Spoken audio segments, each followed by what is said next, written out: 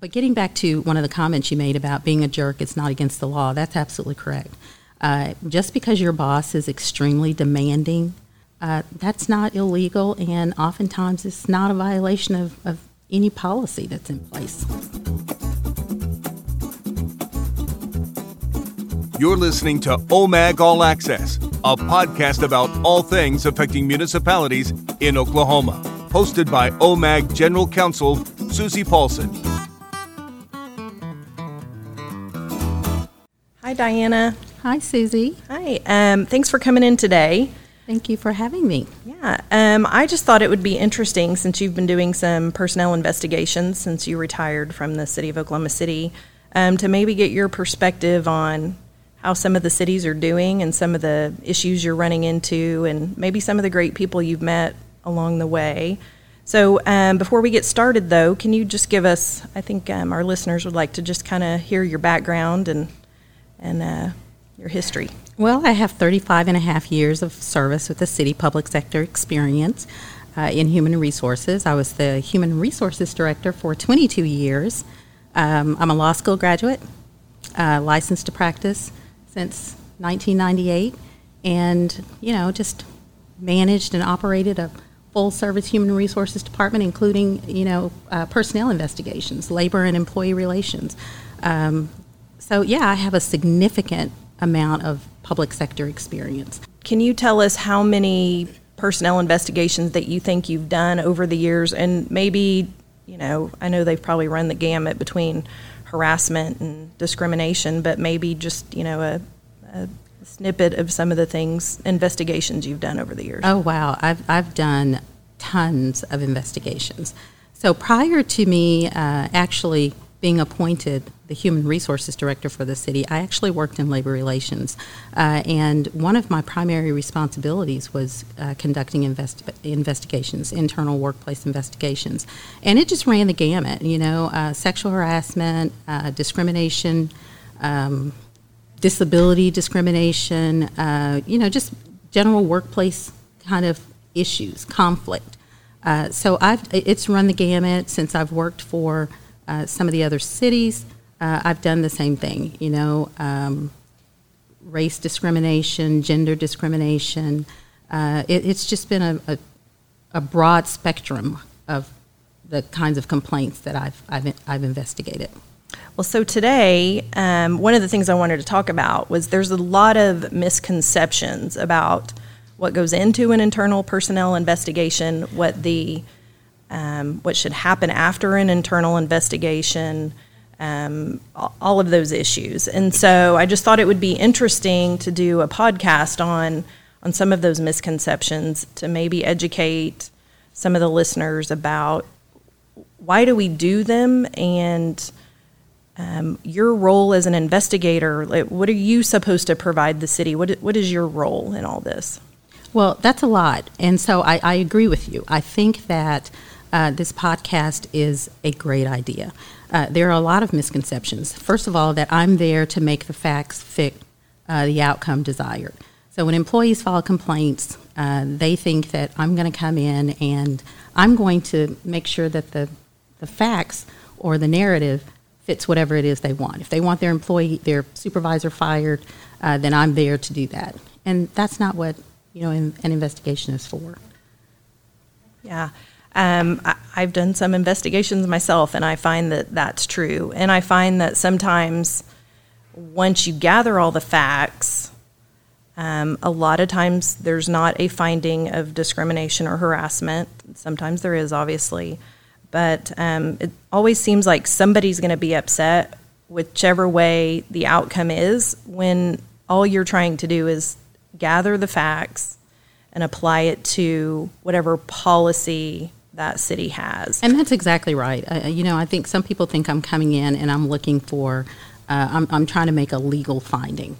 And I'm there to determine what the facts are, what happened, and determine whether or not there was a policy violation. And sometimes when there is a finding that there's been a policy violation, it may or may not warrant discipline, but that's not for me to determine either. I don't decide whether or not discipline should be issued. or whether the level of discipline, if discipline is issued. There have been some investigations that I've conducted, and employees wanted to know, well, are you going to recommend a certain type of discipline? And I will tell them, no, that's not my role. I'm here to gather the facts, find out what happened, and provide information to, the city or town. Yeah, I agree with that. Do you, before you start an investigation, do you have some bullet points that you go through with the person you're interviewing, or what do you tell the city manager or the mayor before you start an investigation? Well, when I undertake an investigation, the first thing I'll do is typically meet with the city manager or the supervisor, whoever it is that is going to be my contact. And I'll try to find out, all the information they have. I really like to have written complaints, so I'll have something to go by when I'm meeting with the complaining party. And when I initiate an investigation, the complaining party is always the first person that I speak with. I want to know what happened. And that can be challenging sometimes because it will morph into something else. So the complaint may have been, for example, sexual harassment, and it'll morph into, well, I wasn't allowed, time off, or something that's totally unrelated to the investigation or the complaint that's been filed. And quite honestly, I usually let the employee talk because there's always, what I have found is there are always underlying issues that caused the complaint to be filed in the first place.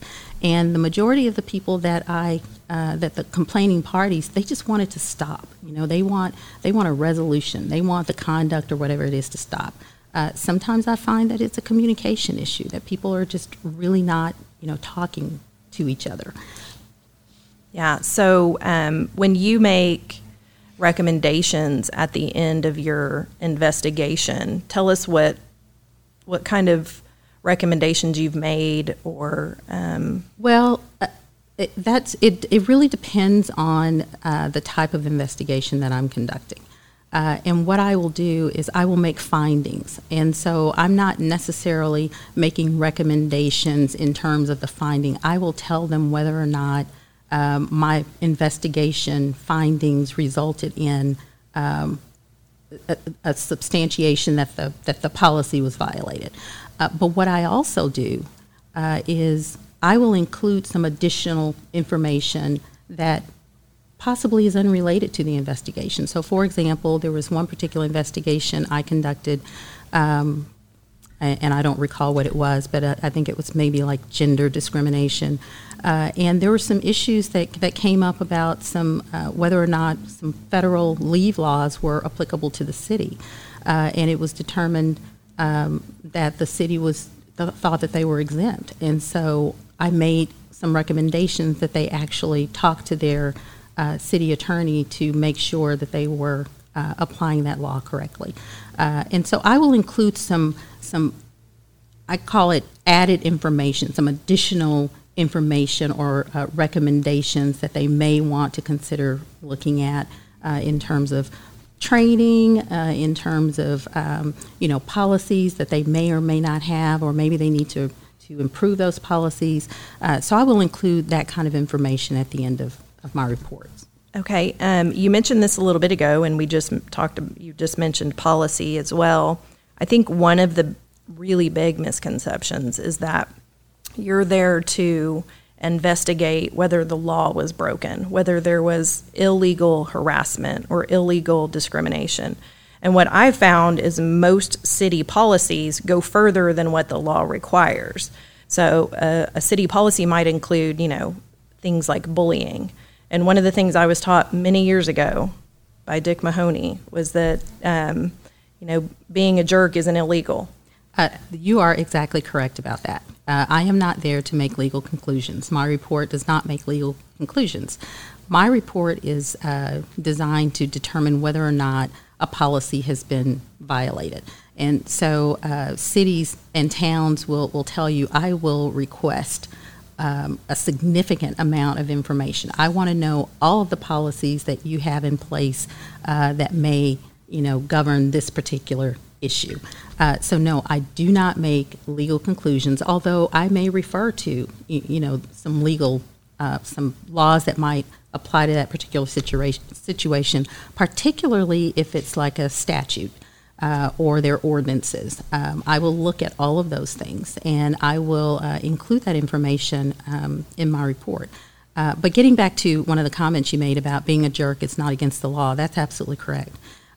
Just because your boss is extremely demanding and your boss requires you to answer a significant amount of questions when you're making recommendations and you don't like that, and you feel like that's, questioning whether or not you know how to do your job, that's not illegal, and oftentimes it's not a violation of any policy that's in place. Yeah, I agree. OMAG All Access would like to thank you for listening to this podcast. For your time, we would like to offer you the chance to win a pair of OMAG All Access Bluetooth headphones. To enter, all you have to do is head to www.omag.org/all-access and click on the corresponding image at the top of the screen. The password for each episode will change, so make sure you are always up to date on the newest episode of OMAG All Access by subscribing with your favorite podcast app. The password for this episode is internal. Follow the directions on the giveaway page and you will be entered. Good luck.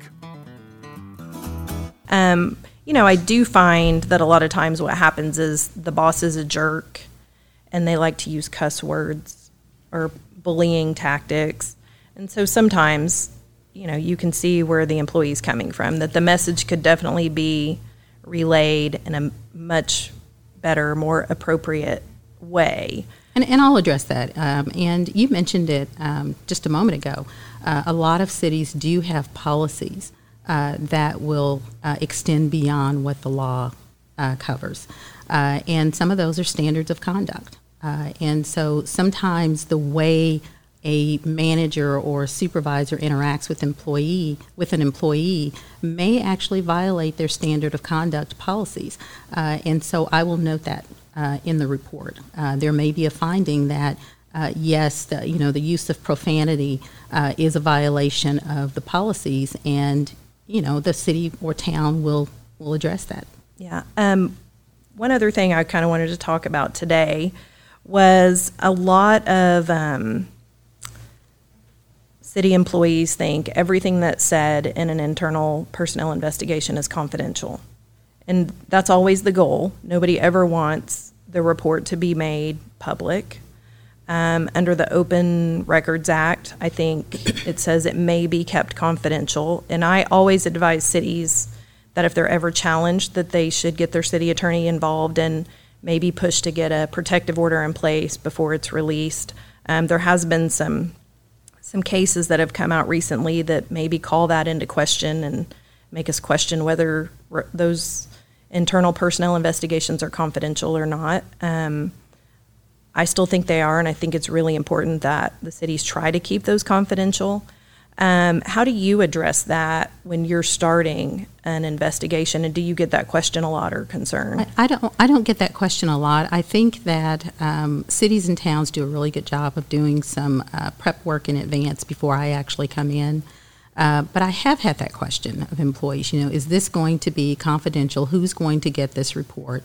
And I tell them, every effort will be made to maintain the confidentiality of the investigation and the parties who are involved in the investigation, those who are being interviewed.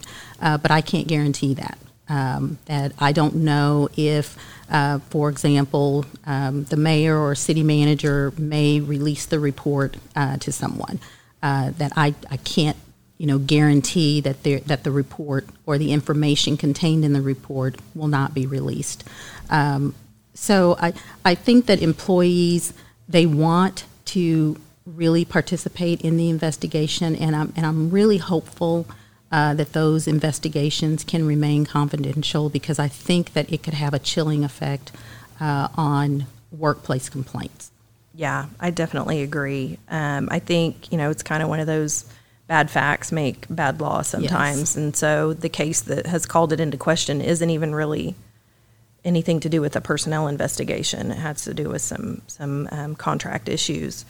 with a former city manager. But is there anything else, any other misconceptions that you have noted that we could talk about today? Well, I think that I think we've talked about most of it. I will say that again, the majority of the complaints that I investigate, people just wanted to stop. But there are some cases where people are trying to take a second bite at the apple.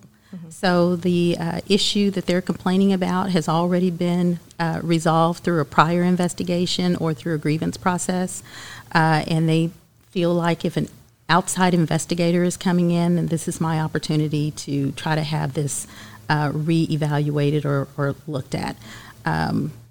One of the other things that I have found is that employees will throw in everything, and I think we've talked about that. So they will want to make me aware of all kinds of issues, maybe from the day that they were employed until the day that I'm coming in to conduct the investigation. Any grievance that they've had or complaint they've had or something that they don't like about the workplace. And I will let them talk about those things, but that doesn't necessarily mean that all of it is being investigated. Yeah.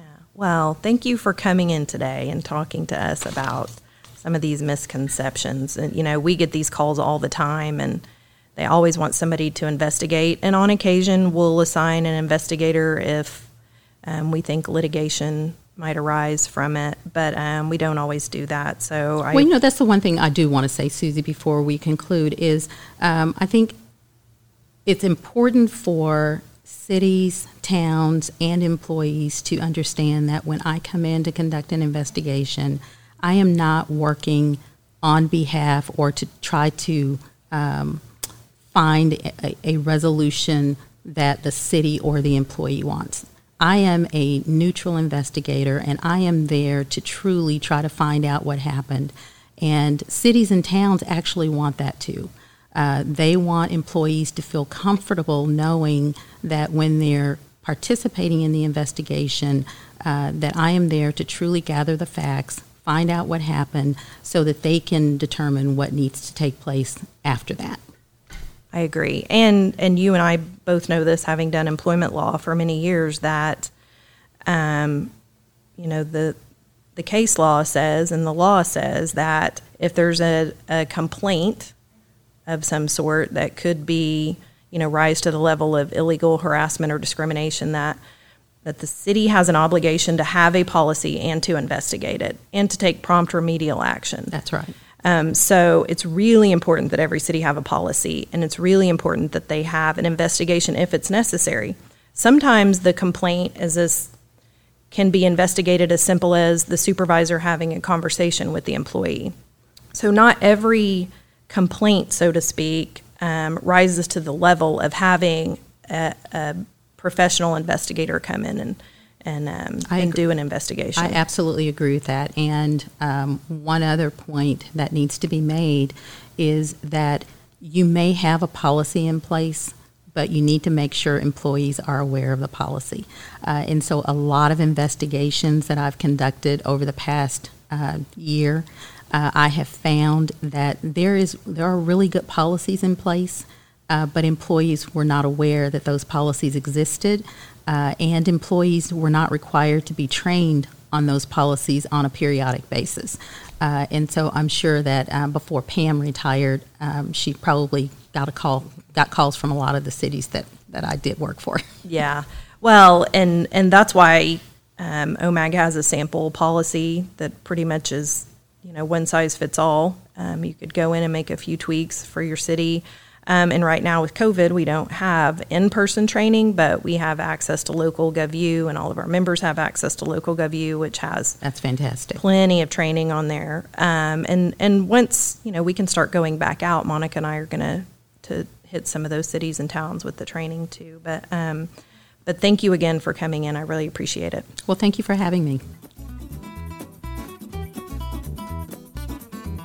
We hope you can take something away from this podcast that will help your city or town. You can find more information about OMAG on our website at www.omag.org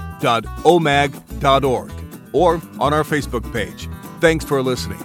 If you have questions or ideas for a podcast topic, please send them to All Access at omag.org. On the next episode of OMAG All Access. And like you alluded to earlier, so much of being a police chief is more than being a police officer. Almost certainly. This episode is copyright OMAG 2021 under the Creative Commons 4.0 Attribution, Non-Commercial, Non-Derivatives International License. For more information, please visit creativecommons.org.